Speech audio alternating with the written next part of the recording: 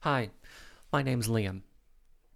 If you listen to this podcast, you probably know me as the host who is so cruelly and constantly forced to exist in a universe where all of his predictions have retroactively been rendered incorrect.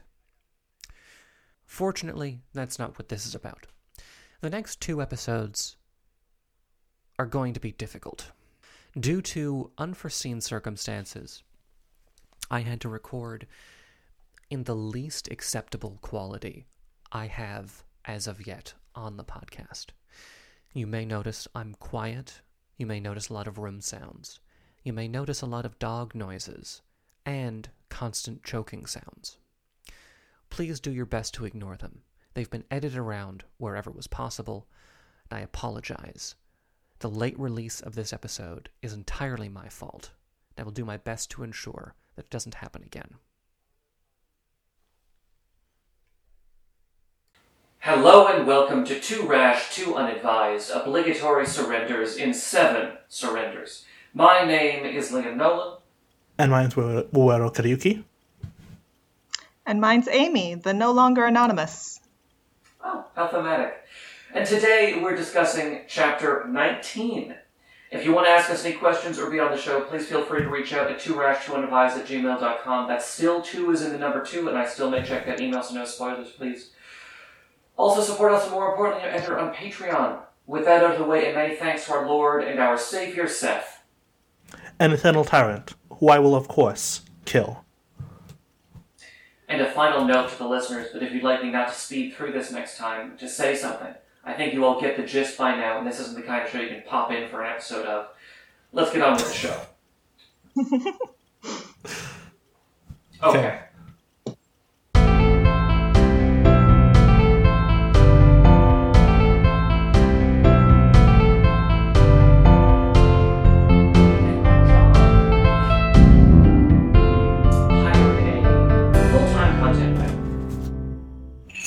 And before I start describing what this person does, I need to stress that they graduated with a journalism degree. And I'm pretty sure they don't listen to this podcast.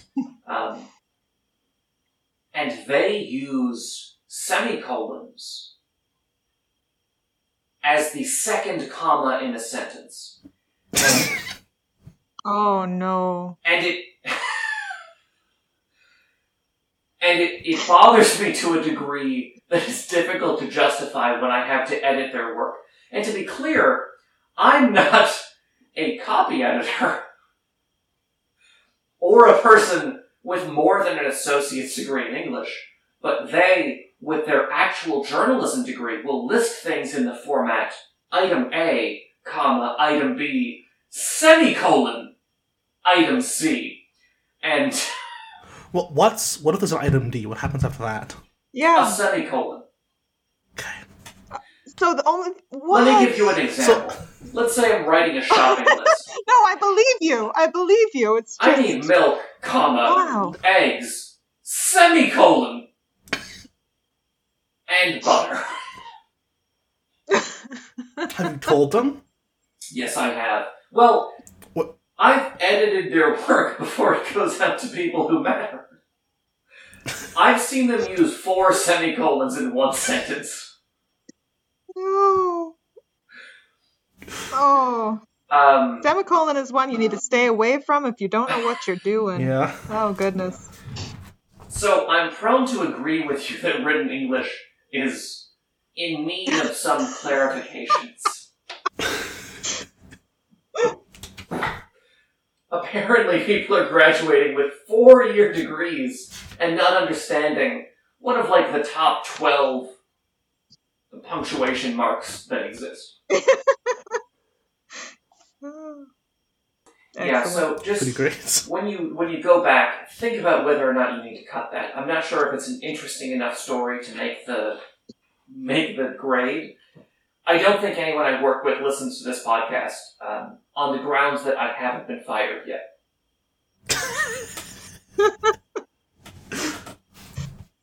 And I've definitely said things that would warrant it on this podcast. I've cut all the things you talk about when you talk about your job. Yeah, I've said things about the world that would warrant it. Like all those times I fully backed an actual empire.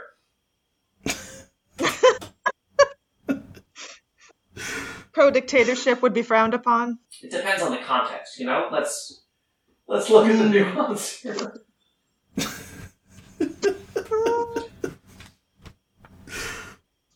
I do wish the Masons hadn't turned out to be an empire, because it doesn't upset me enough to stop supporting them, but it's unfortunate.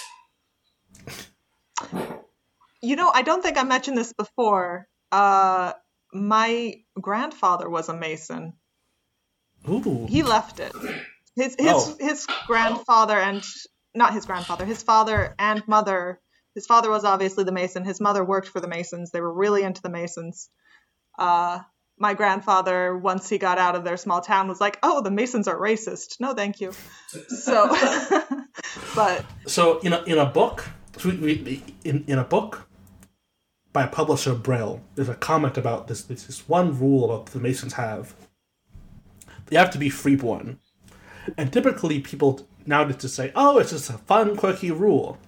Oh, but it was explicitly made in order to exclude slaves, like black people, because they used to be most black people in Western society used to be slaves. But then a significant fraction of the Masons just didn't use it that way. They just accepted all the freedmen anyway. And for a significant fraction of the Masons, they just have this rule and they don't really know why they have it. Okay. So we're now off the Cousins chapter. I don't think I had any other interesting notes from there. Section, which is one chapter with 2 hours in. That's right. These are only parts of the chapter. Every one of these, if it had been a chapter, I would not have complained about it. Well, I'd have complained at not getting to read more of them, but as a structural element of a story, I think they are substantial enough to warrant a chapter in and of themselves. Yeah, I think this is almost literally 7. Minecraft states this as much at the beginning. This is 7 distinct episodes which underpin this narrative of history. Yes. So now we hit the fall of the Masons, originally presented as the fall of Europe. Yes. Mm-hmm. It was, and we're back in time again. Jed is in utero. Mm-hmm. Yeah, well... I should make it clear that it's not at first clear where in time we are. Michael doesn't at any point give us dates. He just starts talking, starts dialogue. You have to figure out from the dialogue. We know how old Jed is, he does right? say, 22 years ago. Yeah. Eventually, but he doesn't start off say Martin's chapters have time dates about when everything's recorded. If someone he goes back and edits, he tells us when he went back and edited it. This is just not true here, where we're just thrown in media res. At some point in the middle of it, we're told what the year is. We very quickly figure out, or at least could figure out to do math, which I admit I am not, what the year is. Yeah. I think it's interesting that Mycroft, of all people, paints... Maybe I got into this sufficiently at the start of this chapter. I think it's interesting that Mycroft paints the fall of the Hives as often being the time that they resigned themselves to Jehovah, but sometimes resign themselves to Madame. So Madame and Jehovah are kind of presented in this chapter as being a single force, which I think so far hasn't been true, but maybe is trying to tell me something about the future that I haven't quite caught on to yet. Which is that maybe Jehovah is more aligned with Madame than I previously believed him to be. I think Madame's goal is an empire under Jehovah, as is told by Sniper and Ando in a later chapter, in a later section of this one chapter. Mm-hmm. And so if someone surrenders to Madame directly, she'll just tell him to go follow Jed. I think there's a meaningful difference between the Hives that submit themselves to... And to be clear, I actually don't think all of the Hives submit themselves to Jed or Madame. I'm going to get to that at the end. Yeah. I think there's a meaningful difference between submitting yourselves to the rule of Jehovah, and something that helps the rule of Madame. Oh, yeah, sure. And I don't think that's adequately presented in the text. Or at least I don't think the text, and by the text I mean Mycroft, draws that distinction clearly enough for my tastes. Mm-hmm. Well, he is saying it's just when they fall. I don't think he said it's when they fall to Madame. It's implicit that he means when they fall to Madame, I think. I think he means when he falls to... I think if anything's implicit, it's when they fall to Madame's plan. Yes. And it does really matter, like, who the Jet Hives fall to, in terms of, like, what it means for the Hive, what it means for the future, what it means, like, strategically and stuff. Yes. But they're all falling to this plan. Scheme, right. They're all becoming victims of this plot. But I think it's interesting and meaningful which hives fall to Madame and which hives fall to Jehovah. Yes. And perhaps that is self-serving in that the Masons, the hive I've clearly thrown my hat in with here, are really ambiguous in terms of which one the true answer there is. I try not to be self-serving on this podcast. I don't always succeed.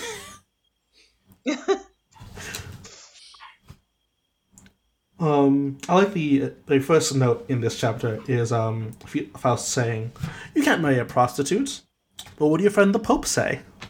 Well, in this section, not this chapter. This section, yes. Sorry. Luckily, I'm not the only one making that mistake. I love the King of Spain in this entire chapter, by the way. I know I said I would get back to it, but he's really committing to his principles here, and I like that. Good for the King of Spain. He is a more interesting and meaningful character here than I think he's been in this entire story. I understand, in this chapter, why anyone would submit themselves to the rule of the King of Spain. And this is sort of... Because Mycroft has a theory about why the King of Spain is good as a ruler. It says, you revealed in the first chapter the King of Spain shows up explicitly. Yeah, in the party at Ganymede's. When it's talking about why Ganymede hates the king.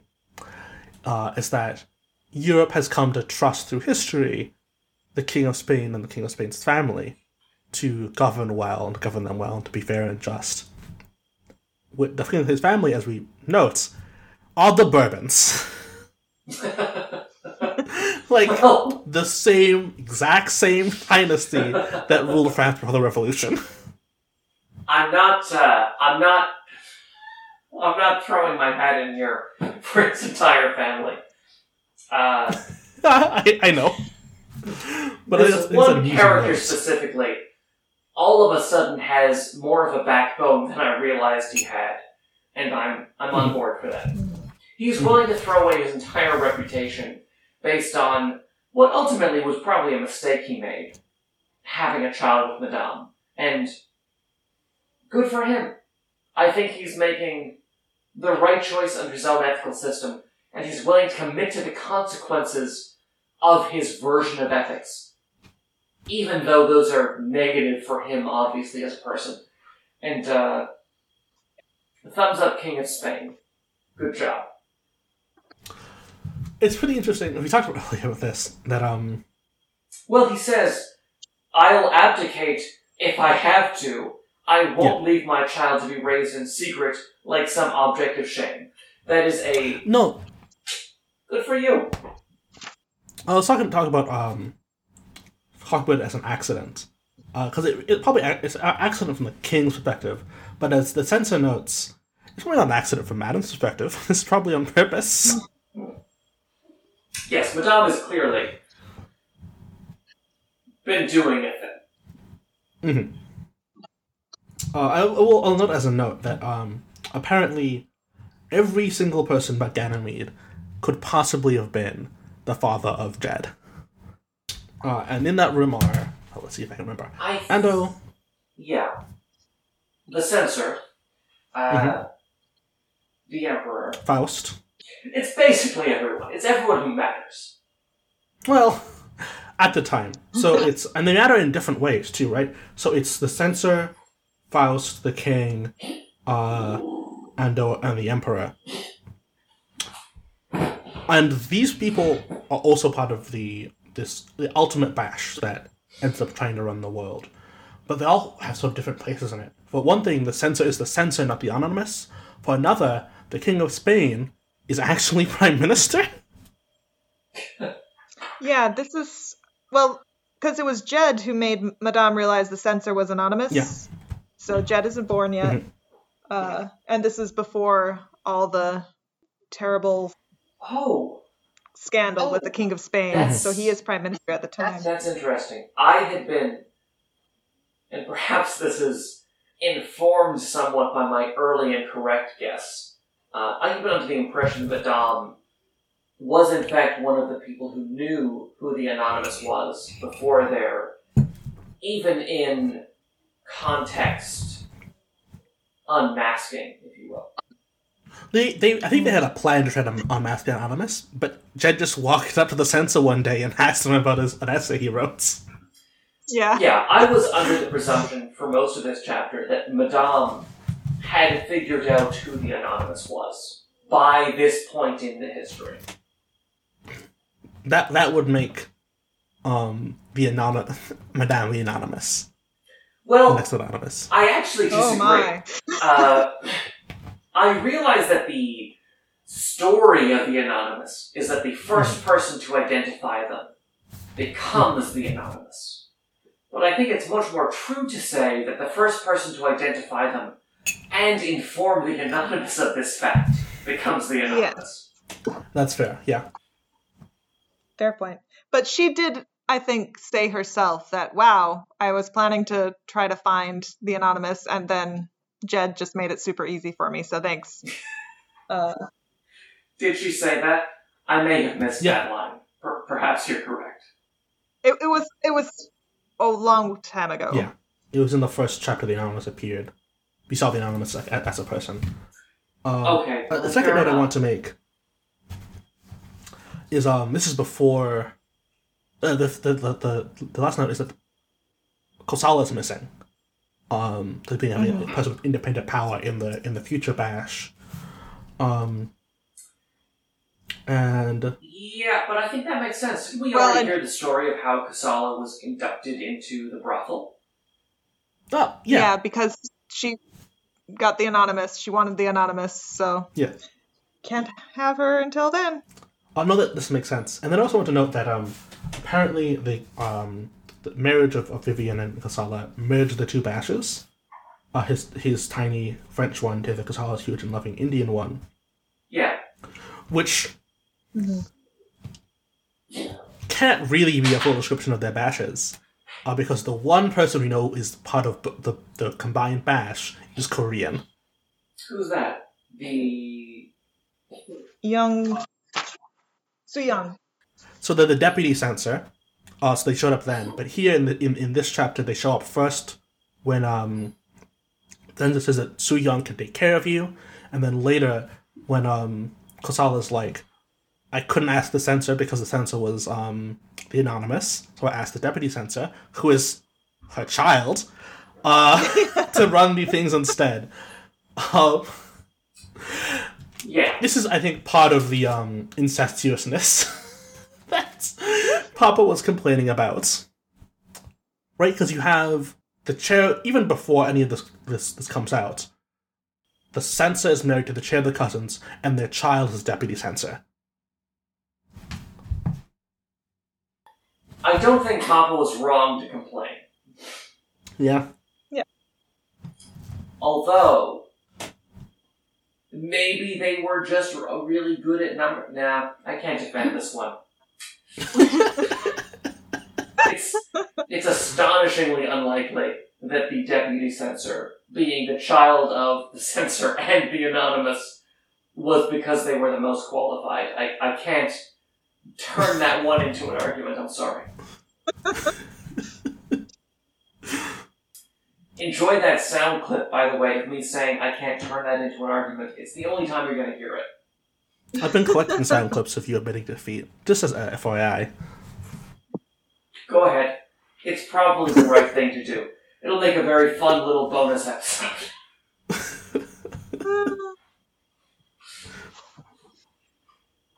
So, other notes on this section? Oh, I have more. Let me pull up my notes again. I put them down as I was looking at the pages. Oh, I have one. Ganymede is insulting Ando as being a common businessman because the Mitsubishi are better than nobility. The Mitsubishi... At some point I said I was going to go into a history of Mitsubishi. I can go a little bit now, but they're a big thing. Okay, I only have 2 notes left, so go for it. The Mitsubishi are something called a karetsu. Something called a karetsu. Make sure I have my words right. Which, for those listeners who are annoyed about dropping foreign terms, that translation translates to something like. So they're often translated as conglomerate. This is not really right. I think the best translation is concern. There used to be things like this in there are things like this in the English-speaking world, and they're called concerns. They're not great in terms of from a monopoly perspective, because what they end up being are these sort of like horizontal monopolies. The Mitsubishi were a family which owned a bank, which had a mining corporation, which had an engineering corporation, which had a shipping corporation, etc., which all functioned together, giving each other buddy-buddy deals in order to, and receiving very good loans and very good loans from the central bank, the Mitsubishi Bank, which still exists today, in a sort of attempt to coordinate a part of the economy to the benefit of the Mitsubishi family. Not really things. Well, there's nothing so large like that in the U.S. with the rise of antitrust laws, and even in Japan with the surrender of Japan, the U.S. made karetsus illegal, formally speaking. But they then became, let's make sure I'm using the right word. Then became replaced by something more like a regular conglomerate, where all of these arms are formally independent. They just have a meeting once a month where they talk who knows what about, probably their families. Instead of calling Mitsubishi barely nobility, when they controlled a significant portion of the Japanese economy for a very long time, and even to this day, is sort of like the ultimate sentence about Nova rich, because it's not like Mitsubishi have been rich for centuries, for at least 400 years by this point. 300 years at this point. I think being rich and being nobility are 2 distinct things, and I hate that I'm on Ganymede's side in this one, but I think Ganymede is right. But they were a family. They functioned a lot like I think nobility would, because they were surrendered they were concentrated on this one family. They might have actually been nobility. 1 second. Japan had noble titles. I think they might have been literally nobility. If they are literally nobility, then I'm on your side. I think nobility is a different thing than wealth, especially for someone like Ganymede in the world that he was raised in. Nobility, you could be a poor noble for Ganymede.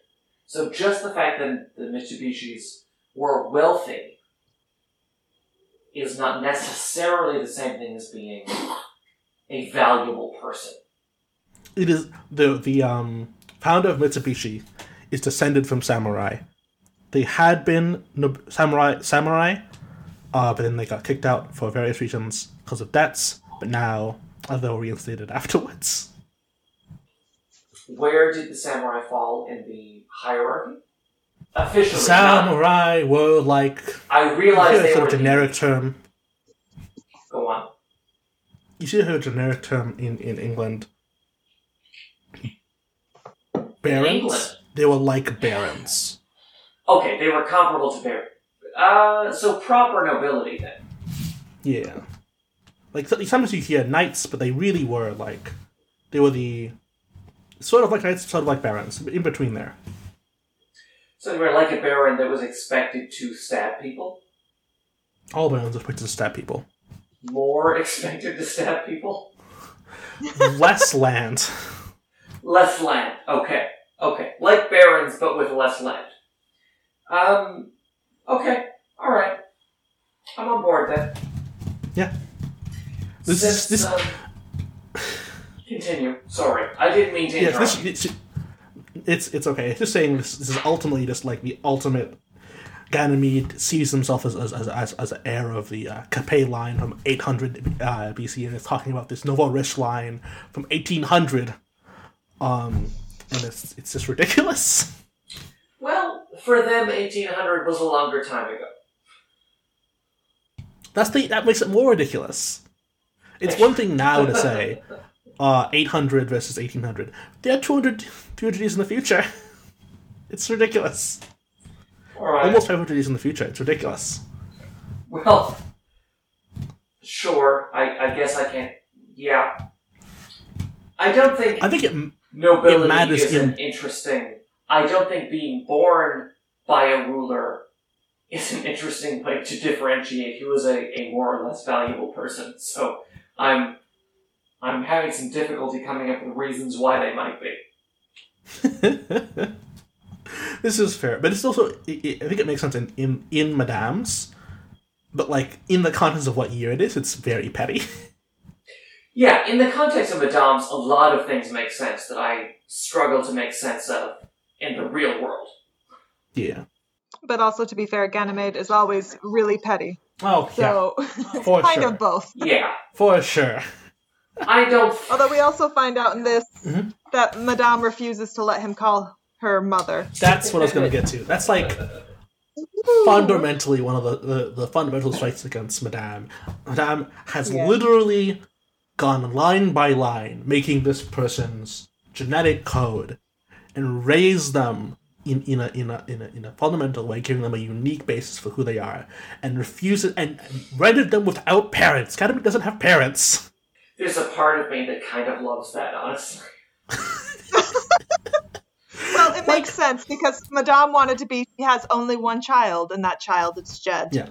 And so special. Mm-hmm. So Ganymede cannot be her child, which just sucks for him. Well, no, it's not that bad. Ganymede was never her child, which isn't as bad as saying that Ganymede perhaps was her child until Jed came around, which would be worse. I don't know. I don't know if that necessarily follows, but I can see the argument for it. And then we also see Dominic, who from Jed's birth has been ordained to be his servants. Pre-birth, even. Yeah. Conception. Yeah. There's a note where Mycroft says, I asked Dominic what he thought about seeing Jed, and whether he had any premonitions of the future of what the relationship would be. Right. Dominic struck me for the audacity. That sounds very Dominic as a thing to do, if I'm being honest. Mm-hmm. Yeah, no, that's very in character. So we're... I also want to note... In the chat, are we still on Spain? We kind of drifted into a number of other sections of this chapter. We're drifting through Mason's surrender. And I also want to note, before we drift to Mason explicitly surrendering, the censor saying that, no, without the exception of the Majesty, none of them have children of their own. None of them are likely to. Only women who can excite us are the ones Madame controls. In the future Bash, this isn't true. The censor and Kosala excite each other, and are both, in some senses, independent from Madame's. And it's my personal, at least, headcanon, that Danae has made her great escape with Ando, making them both independent in some sense of Madame. I think that is backed up by the chapter, but I don't think it counts as an escape if Madame intended for the escape to happen. Oh, sure, but I don't think Madame really intended for the escape to happen. Well, see, I do. I think that's actually laid out really clearly earlier on in this book, where they talk about what it means for a woman to be married off into another family. But Ando only married her because Marion Cray had ruined her for everybody else. Sure, but I agree. Independent of that, we get a section early in this chapter about how the fact that she's been married off means that her loyalty now lies with Ando and not Madame because of what marriage means for women. So perhaps it is true that Danae is now loyal to Ando instead of Madame, but I think that is ultimately part of Madame's manipulation and not part of Ando's anything. I think that's an attempt to, like, cover for this escape. I think Madame would have said this. This is a way for Danae and Ando to put fig leaves over the fact that Danae is now truly in some sense independent of Madame. Yeah, I can see either readings. Mm-hmm. And so Mason comes up with the solution that they are all the father, Mm-hmm. which is what Madame had said to all of them independently. Wow. That's right. Madame's just so mean. I like how it's not even just like they privately went to each of them and had a speech. They had the same speech. Yeah, it's lovely. I think she enjoys them knowing that she's manipulating them and that they can't get out of it anyway. Yeah, no, I think that is a big part of what's happening here. Because even now, they've laid it out for themselves. They all know what's going to happen, and they can't escape from it. It's like the Casimir Perry chapter, where everyone is like, well, we probably should deal with the world collapsing, but instead we're going to deal with this private family drama. Yeah. Liam, did you have a couple other notes on the Liam, section? this is not here. I have to figure out what happened. Oh my god! I hadn't been looking at the screen. There we go. That makes more sense. He wouldn't have been quiet for this long. Yeah. Hello! Oh, thank God. Hello! Much better. I promise this was a technical difficulties issue.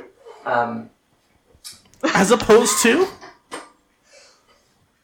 As opposed to just my sheer incompetence. We burned through 40-some% of my phone battery in this conversation.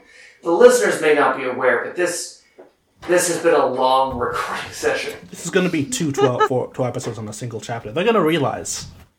Yeah. So, I had to do several things just then to make this work again.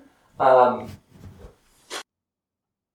fairly confident that our recording, in the sense of the line that the listeners will hear, is still going. Okay. So, I don't know where you guys are. I'm going to try to finish my previous sentence, which was, I believe that Madame would have expected Danae, as a consequence of the marriage contract, to become loyal to Ando as opposed to herself 10 years before any of this stuff happened, because of how marriage works. I'll be honest, it's been like 5 minutes. I'm not sure where I was going with that. Yeah, I think it was like to my point that I think that saying that Minecraft is just sort of covering for the Danae's independence. I think it is a thing that's. The thing that's true in the 18th century, it's not a certain thing that's true in the 18th century. It's how people wanted to think about aristocratic marriages. But for example, famously, Marie Antoinette was thought of by the French people as a kind of German, as a foreign agent.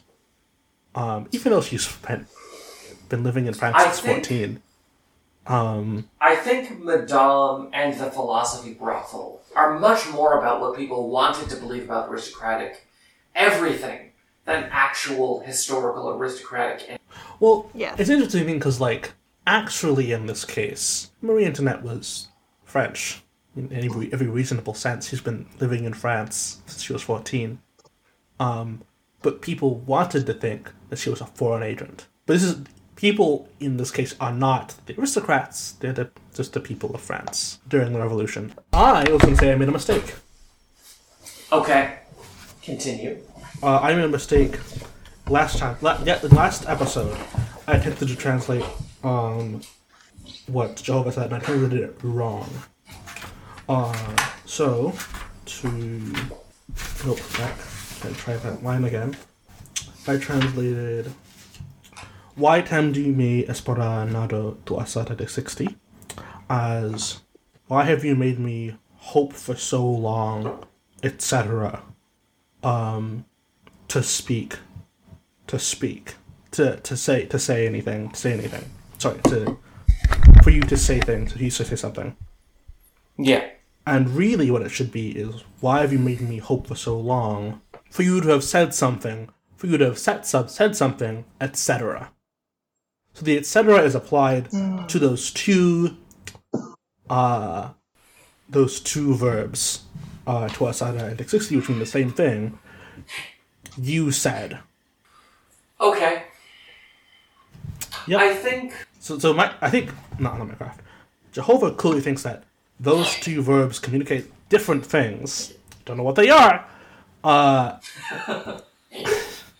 only know that one is honorific and one doesn't have a notional honorific, and maybe that's what they're getting at. I don't know. Okay. Yeah. I think we were just kind of getting to Mason's actual surrender part. Yeah. And I love that he gets very technical and how everything will work out. And then she comes back to, but will you love him? Yeah. And even then, he's pretty technical about whether or not he will love him. Yeah. Mason is great. That's going to be one of my less inconsistent takes, but yeah. Good job. Technically, he will love his child. Yes.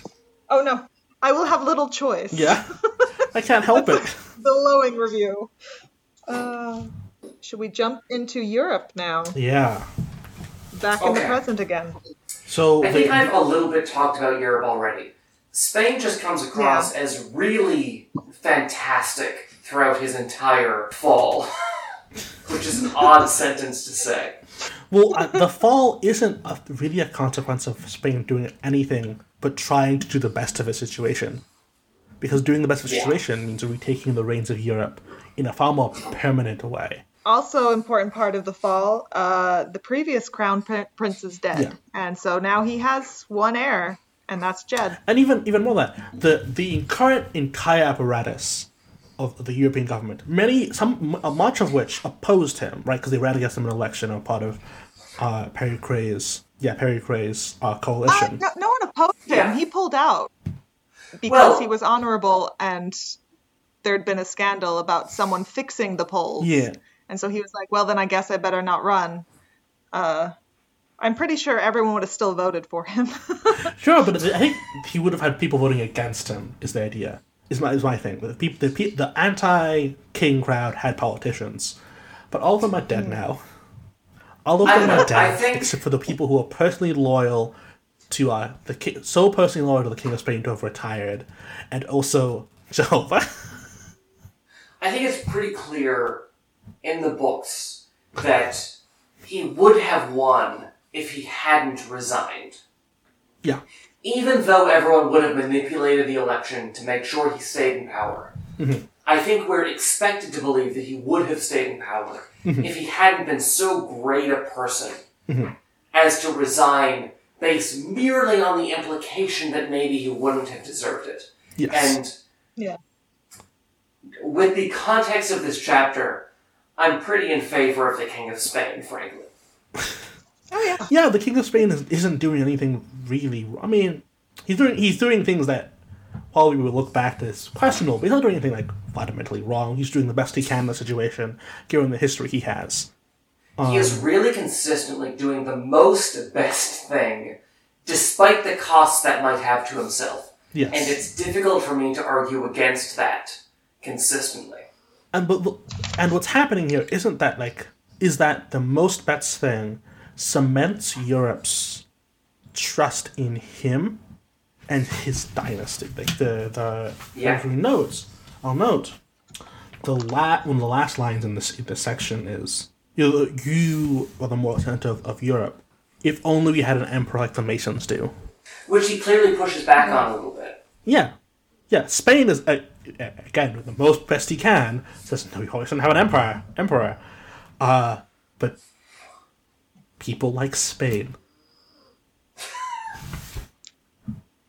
He's doing a good job, apparently. Yep. Yeah. Good I for think he Spain. technically does a coup, as a side note. This is fully in a technical sense, but, like, he does just sort of assume the powers of government. Yeah. But they just don't know who's in charge. Yeah, no one knows. Oh, it's something I wanted to mention. So, when Ronald Reagan was shot, by someone who really wanted to meet a movie actor, very soon afterward, the Secretary of State, Alexander Haig, went on TV and said, "Everyone, don't worry, everything's going to be fine. I am now in control. Don't worry, everything is fine. Everything is going to be okay. I'm going to manage this transition." As a fun side note on the succession of power in the US government, it goes President, Vice President, Speaker of the House, President pro tempore, and then Secretary of State. Mm-hmm. So despite the fact that those people were alive and well, it sort of looked like Alexander Haig had just taken control of the US federal government. It turned out later he just meant in control of the White House because the Vice President was on a plane. But for us, a couple hours there, people were wondering, was there a coup? Well, as I said a few chapters ago, this book is kind of about societies falling apart, so that seems thematically appropriate. Mm-hmm. Yeah. I think we skipped over the fact that Marion Cray confessed to killing everybody in Parliament. Did he? Did he? I received a message from Cray just after the first missiles hit, and it's a pre-recorded confession. I have already sent it to Papadelias. Cray intentionally gathered as many officials as they could at Parliament before the attack and published their whereabouts of others on the net so mobs could find them if Cray's own agents failed. So I entirely missed that entire paragraph. I think it's... Oh, yeah. Yeah, I attributed more like directionality, but Perry Cray did like try to organize lake mobs for the European government. Yeah, I'm not surprised by it. It's clearly what he was going for. I just didn't realize he actually bothered to confess. Oh, yeah. I'm going to take some flack and he for sent it this to the one. king. That's fun. But Cray also comes across much better in this chapter than he does in any of the other chapters. Because he's committing to a bit. Because he's committing to a bit. He's picked his side and he's sticking to it. I'm worried I only have one element by which I judge fictional characters, and then it's this.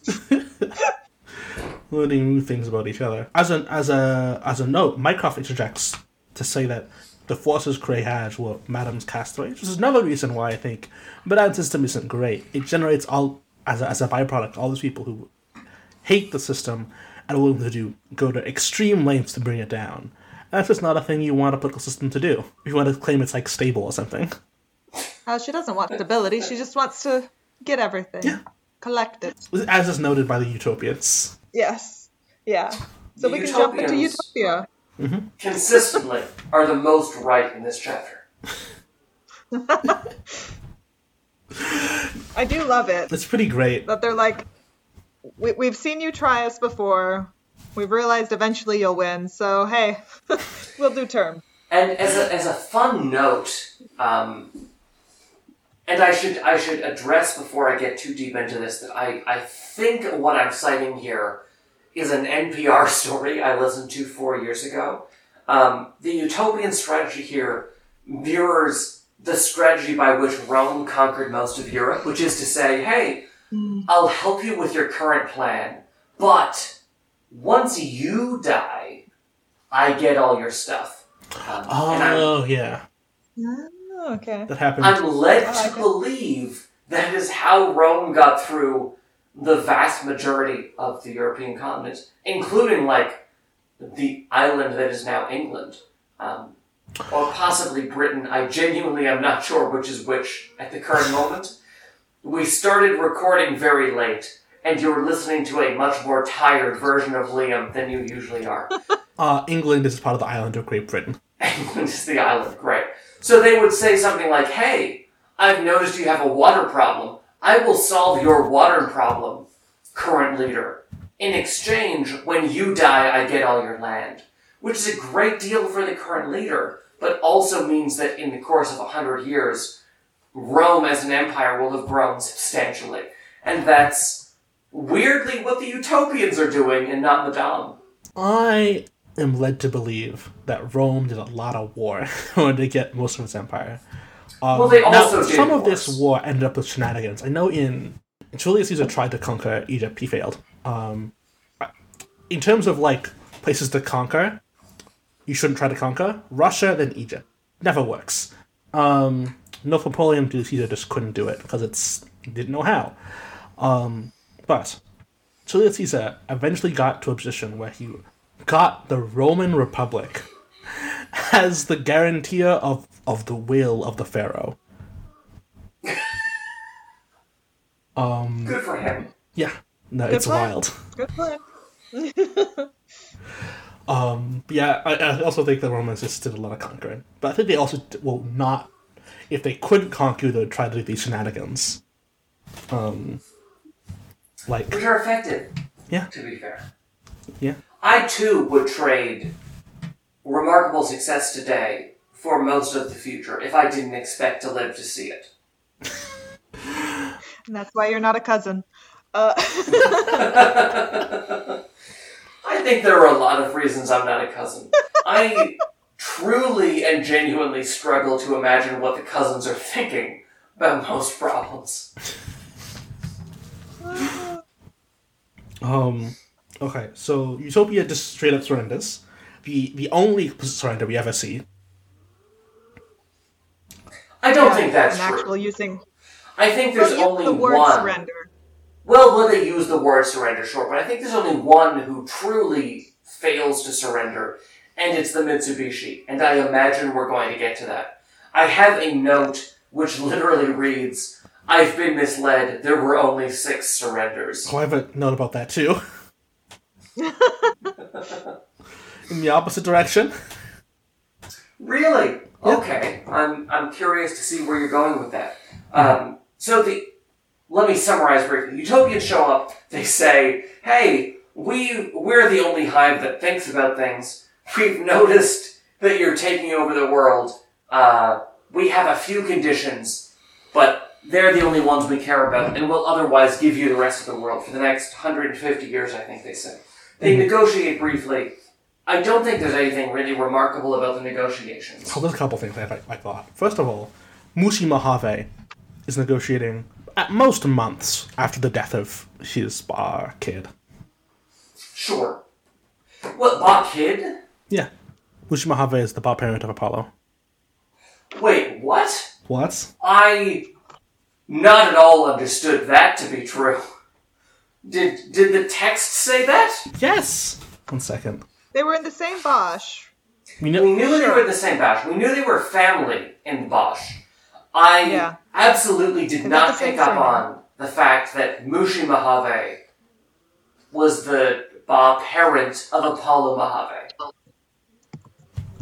I have in fact presumed this entire time that Mushi Mojave was, if not of the same generation as Apollo, then of a younger generation than Apollo. It's like the kid of Apollo. Apollo is very young. Yeah. Well, Ba kids seem like a weird niece space in Family World, but yeah. That's not what Mycroft says. Mycroft says that at several points that saying that a Ba kid is different from a kid is unmodern. Well, I'm not modern, though, for Mycroft, so that's... I kind of support that. Mycroft is 200-some years removed from me. I think it's fair of me to not be very modern in terms of Mycroft's views of the world. Okay, I'm now on Mitsubishi. The Utopian stuff doesn't actually last that long, so let's see where we Mushi are. rushed in to tell young Apollo and the other Mojave Ba kids. So, What page is that on? 77. 77? Yeah. This is real early. That can't be right. Yeah, there's another point just before this, in like, Hang on. 17. Say that entire sentence again. What page is that on? 77. What? Page 77 is in the room where Mycroft Canner died. Yeah. Mushi Mojave is in that room. Mushi Mojave is the one who says Utopians say that the Mojave Bashers agreed to revoke the penalty of Motomundo. Yeah, the what's being spoken about here, though, is talking about the ants in space. And so when he hurt the ants on Mars, and we heard about it, he was rushing in to tell the young Apollo and the other Mojave Ba kids that even man's greatest achievement, space itself, was no longer a monopoly. Oh! So, yeah. That absolutely flew straight past my head. It happened again. In 2045, Apollo said, when Apollo was saying why Apollo stabbed Caesar, that Mushi Mojave had been selected to go study the ant colony. I didn't understand. I congratulated them on their Bapa's good fortune. 245. Yeah. Boy, so I've had two chances to pick up on this. I presumed this entire time that they were not a parent of Apollo. That paints a lot of their actions in a different light. Yeah. Boy, I'm struggling to read this book to a degree I didn't realize I struggled to read books. It gives a lot of details on the first run through of these books, to be entirely fair to you. So Mushi Mojave has been Apollo's, of the generation prior to Apollo, if not Apollo's actual parent, this entire time. Yeah. Oops. Okay.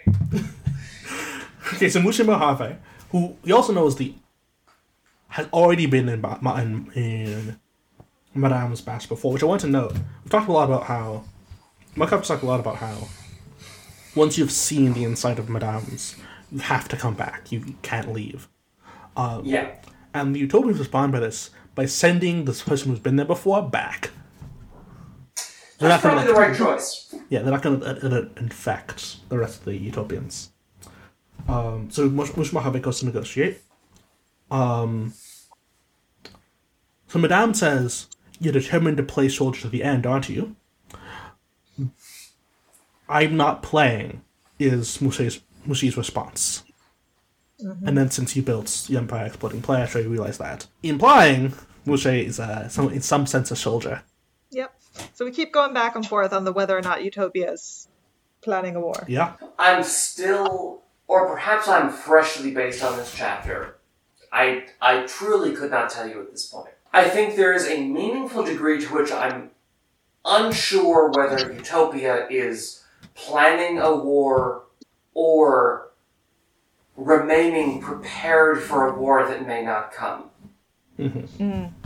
I know Apollo was planning a war. Apollo was taking active steps to ensure a war happens. I think Utopia may be of the impression that they can leave the planet before the war, and perhaps that's even why they're negotiating with Madame in the first place. Because she would give them time to terraform Mars. And if you can buy 100 years, or 150 years, which I think is the key number for them. They didn't have 100 years past that. That's all you need. And then you're in the stars. Well, and sure, there might be conflict additionally after that point, but people are far enough apart then that maybe Utopia is of the impression it won't matter so much. Well, Utopia needs 250 years in order to make Mars habitable. And they negotiate a peace for the next 150 years. So I think what they're saying, what they're getting here is that they can get more than the barest minimum they need. Is it 250 or 150? I thought it was 150 years they negotiated for with Madame, that she would not interfere with the Mars project. Yeah, 250 is how much they need to terraform Mars. That's when they can get to Mars. And I think that's what Liam was saying, is that they then need 100 years past Madame, who is keeping the peace and making it so Utopia can continue that project. So they'd only have to work 100 years past that. And the 150 years, I think, is just because that's Madame and Jed's lifetime. Yeah, I think that's why they put 150 years in the the deal. But the Utopia need 250 years in order to do Mars, and 150 years they negotiated to not fight Madame, which is different from what Liam was saying, I think. It is different from what I was saying, yes. Okay. No. Yeah, so on bottom of 319, Mars won't be ready for another 250 years. I love that Utopia has the title for Jed of the alien that they're not quite willing to say in front of his mom. Right. And I think we may, in fact, get in this chapter, when they come up with Macromegas as the title for Jehovah, specifically here so as not to offend Madame, which is very fun. Mm-hmm. And all the negotiations go on, and they're, it's one of those things where they happen in the book, and it's difficult to ignore that they happen, but I have no particularly interesting comments about them. Yeah.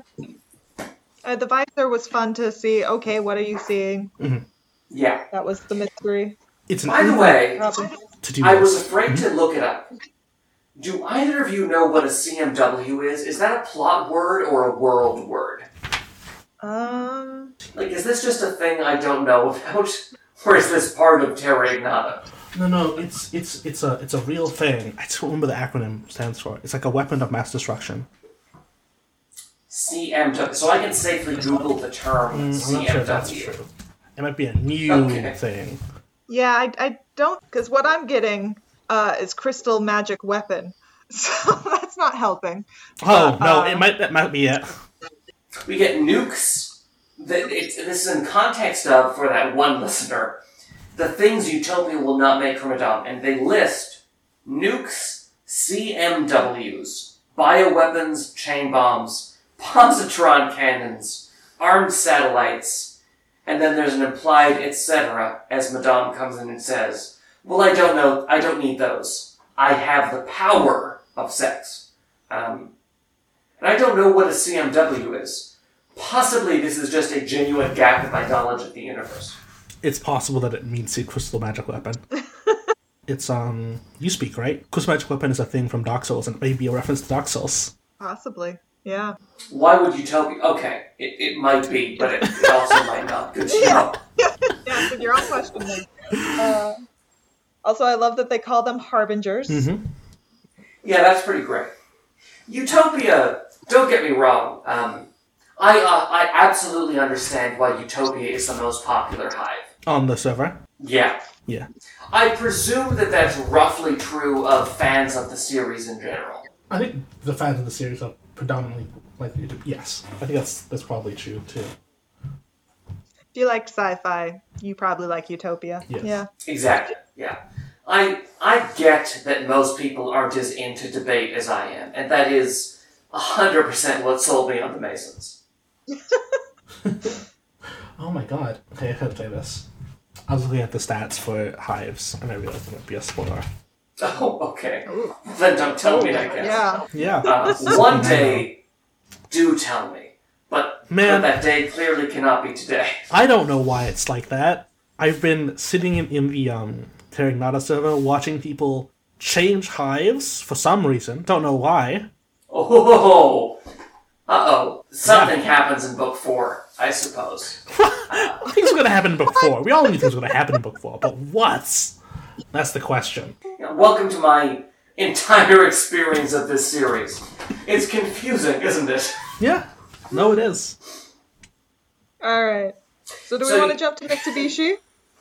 Yeah, let's jump to Mitsubishi. Mitsubishi has a lot that happens all at once. First of all, perhaps most relevant to my experience of this story, Mitsubishi doesn't surrender. Who was the seventh surrender by your count? Mitsubishi was the surrender. Mitsubishi surrendered. I just disagree. Mitsubishi tried... Ando tried very hard to make sure he didn't surrender to Madame, but that ultimately doesn't matter because he surrendered to Jed. I disagree. I objectively think you're wrong about what happened. He surrendered to Dominic for the explicit and specific reason that Dominic will never surrender to Jed, because Dominic's primary motivation, based on an understanding of men that I don't necessarily share, is that men can only love things they're stronger than, and and Dominic needs to see Jehovah fail in order to love Jehovah. So Dominic will fight the hardest to ensure that Jehovah fails. Like, it's a backwards motivation, but I think it's very specifically not a surrender of the Mitsubishi. Like, this is why this will make sure that the Mitsubishi surrender is time limited. It will only happen for as long as the current crisis happens. And after that current crisis is over, because of this analysis of Jed's nature, it will revert to the old rules of Mitsubishi. But for that time, during the crisis, Dominic will follow Jed's orders. Probably, mostly. Well, that's where we disagree. And I think he chose Dominic because Dominic will attempt to see Jehovah fail, as we've seen earlier in this book. No, Jed wants Jehovah to fail, like, to see it. And we've seen him try to see it. But he can't... But what Ando is saying is that this contradiction inside of Dominic, much of the contradiction inside of the cousins, will render their long-term strategies nonsense. Long-term, strategies nonsense. But tactically, Dominic will follow Jed. He says, but they work for a Chinese word I will not attempt to pronounce. Zhao Heiwing? Jehovah. They'll follow them as slavishly. More slavishly than anyone. And Ando says, no, you forget. Madame is our enemy, not Zhao Heiwang. Zhao Heiwang. You all know what Madame did to Dominic. Dominic hates Madame with a bitter, vengeful hatred. And if we give Dominic power, they'll fight to destroy Madame with more savagery and more intimate knowledge than any of us will ever have. I think this is a clear statement that giving power to Dominic is not at all the same as giving power to Jehovah. In fact, it's saying that giving power to Dominic is not the same thing as giving power to Madame. And he says, don't worry, even if we're giving power to Madame, even if we're giving power to Jehovah, Jehovah isn't our enemy. I think it's true Jehovah isn't the enemy. Mm-hmm. I think Madame's interests are aligned with Jehovah's, and thus Dominic's interests are not aligned with Jehovah's. Well, no. Madame's interest is to make a global monarchy last at least a couple generations. Jehovah's interest... And that's the thing that I think Dominic will not allow. I think Dominic will take active steps to ensure that Jehovah's monarchy, if that's how we're going to put it, will not last. Yes, and I think that's true. I think it won't last longer than the current crisis. But Alexander's empire didn't last that long, and we still talk about Alexander the Great. Sure, and I kind of agree with you that Jehovah will now take over the world. I kind of thought that last chapter. I just didn't think Madame needed to scheme very much to make it happen, frankly. I just also think that the reason Mitsubishi is giving power to Dominic is explicitly and specifically because Dominic will ultimately oppose Jehovah and thus oppose Madame, and not necessarily because of the fact that Jehovah's act as a tent director inside of their sort of vaguely defined land-based bureaucracy. Okay, I'll get to that in a second. But first, I thought that... oh, wait, you're going to say something, Amy? Oh, yeah, no, I was just going through the steps. I don't think it's that, okay, we're giving to Dominic because Dominic will turn on Tycoon or anything like that. It's more that Dominic's efforts to turn on Tycoon will cause him to be a terrible leader, and so everyone will want us back. No, I think that's true. Yeah, I also think that's true. I think those are equally true elements of what's going on. But so I think ultimately surrendering to Dominic is still a surrender to Jed in a way. Like for a time, only for like the current crisis. And then Dominic will try to turn against Jehovah and everything will turn belly up and they can swoop in. Like even Ando's goal is the other 6 heights have fallen, but not irrevocably, not will we endure. It's sort of setting up a time bomb in the structure of this world government. that will go off whenever they can take advantage. Go off later. I think this is much more comparable to a temporary retreat than a proper surrender. And That's I think Ando makes that clear in his speech to the other directors. I think the fact that the reason why at the end is that at the very end Ando's giving a sort of speech talking about how this is actually asserts their independence. This chapter is called Seven Surrenders. This is only we've counted 6 before. It's must be the surrender Mycroft is talking about.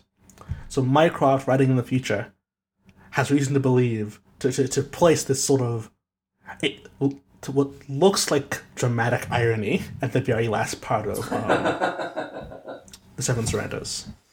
Yes, and I'm trying my best not to interpret future knowledge as current knowledge, but I admit I'm not doing a very good job.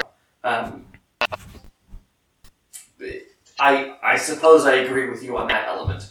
Like, at least Mycroft thinks this is self-evidently a surrender. That Mycroft believes this is where the Mitsubishi Hive falls suggests that their plan doesn't go very well. I just believe that characterizing it as a surrender as opposed to a tactical decision is unfair to Ando. No, I think it is a tactical decision. Not all of these, most of these are actual tactical decisions that are reasonable that are reasonable response to the facts on the ground. Even the surrender, really. But, like, most of them aren't explicit surrenders. But this is the only one that is... Ando calls this a surrender. He says we have no choice but to surrender. Oh, really? He says we are defeated. Yeah. Yeah, but he's making active plans to retake power in, like, a year. Yeah, a lot of people do that when they surrender. It's like, okay, you beat me, but enough. I will defeat you on the other end of this. I guess a lot of people are just wrong, and I think Ando is counting on it being wrong more than the others. I think, for example, Felix is expecting himself to be sort of subject to Madame's plans more than, say, Ando is. Yeah, that's true. Yes, absolutely. Okay, and that actually brings us to the end of this chapter. A mere, let me check here, 3 hours and 40 minutes into this conversation. Yeah. Do you guys have any notes that you missed? Let me pull up my notes and check. I didn't have it translate. In the conversation they talked about, I'm gonna get the accents wrong because the tone's wrong because it isn't written with tones. But they talk about the Shan Huangji and the Shan Taizi as replacements for Porphyrogene and Imperator Destinatus. And I sort of wonder, let's see what those translate to. I mean, not write Imperator. I want to write Shan Huangji. Okay, Huang. Huang means... Come on, you can do it. Tell me, Wikipedia.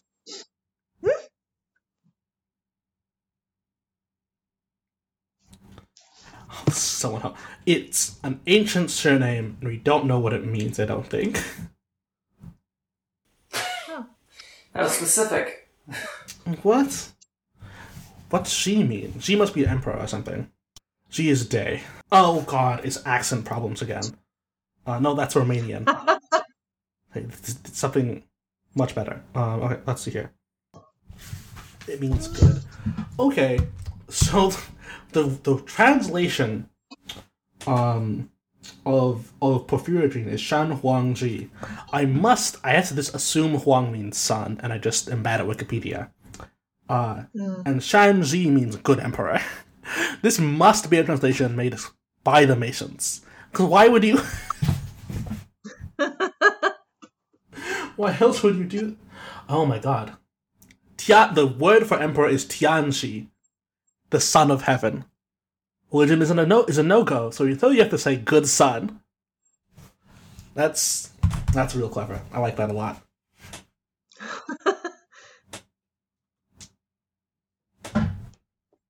That is funny.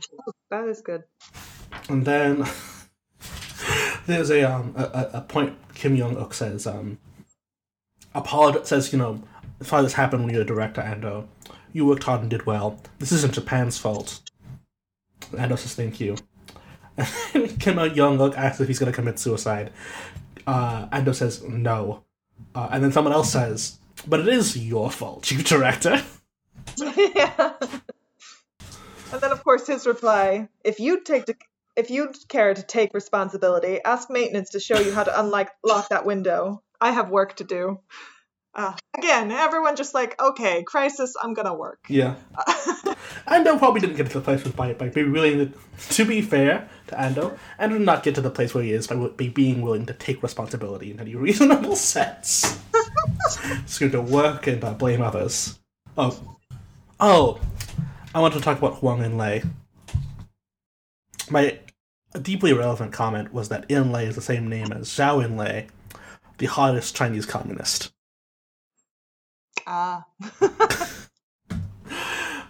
He was a ally of Mao's in like the 1920s and then after the 1950s, but ended up dying of prostate cancer because Mao wouldn't let him go get good medical care.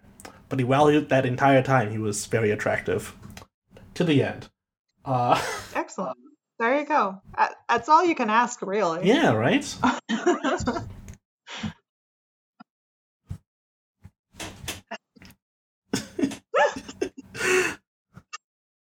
That's Saint Marty to the T, right? Well, Saint Marty also got a shot off at Mycroft, which is more than any of us can hope for. True.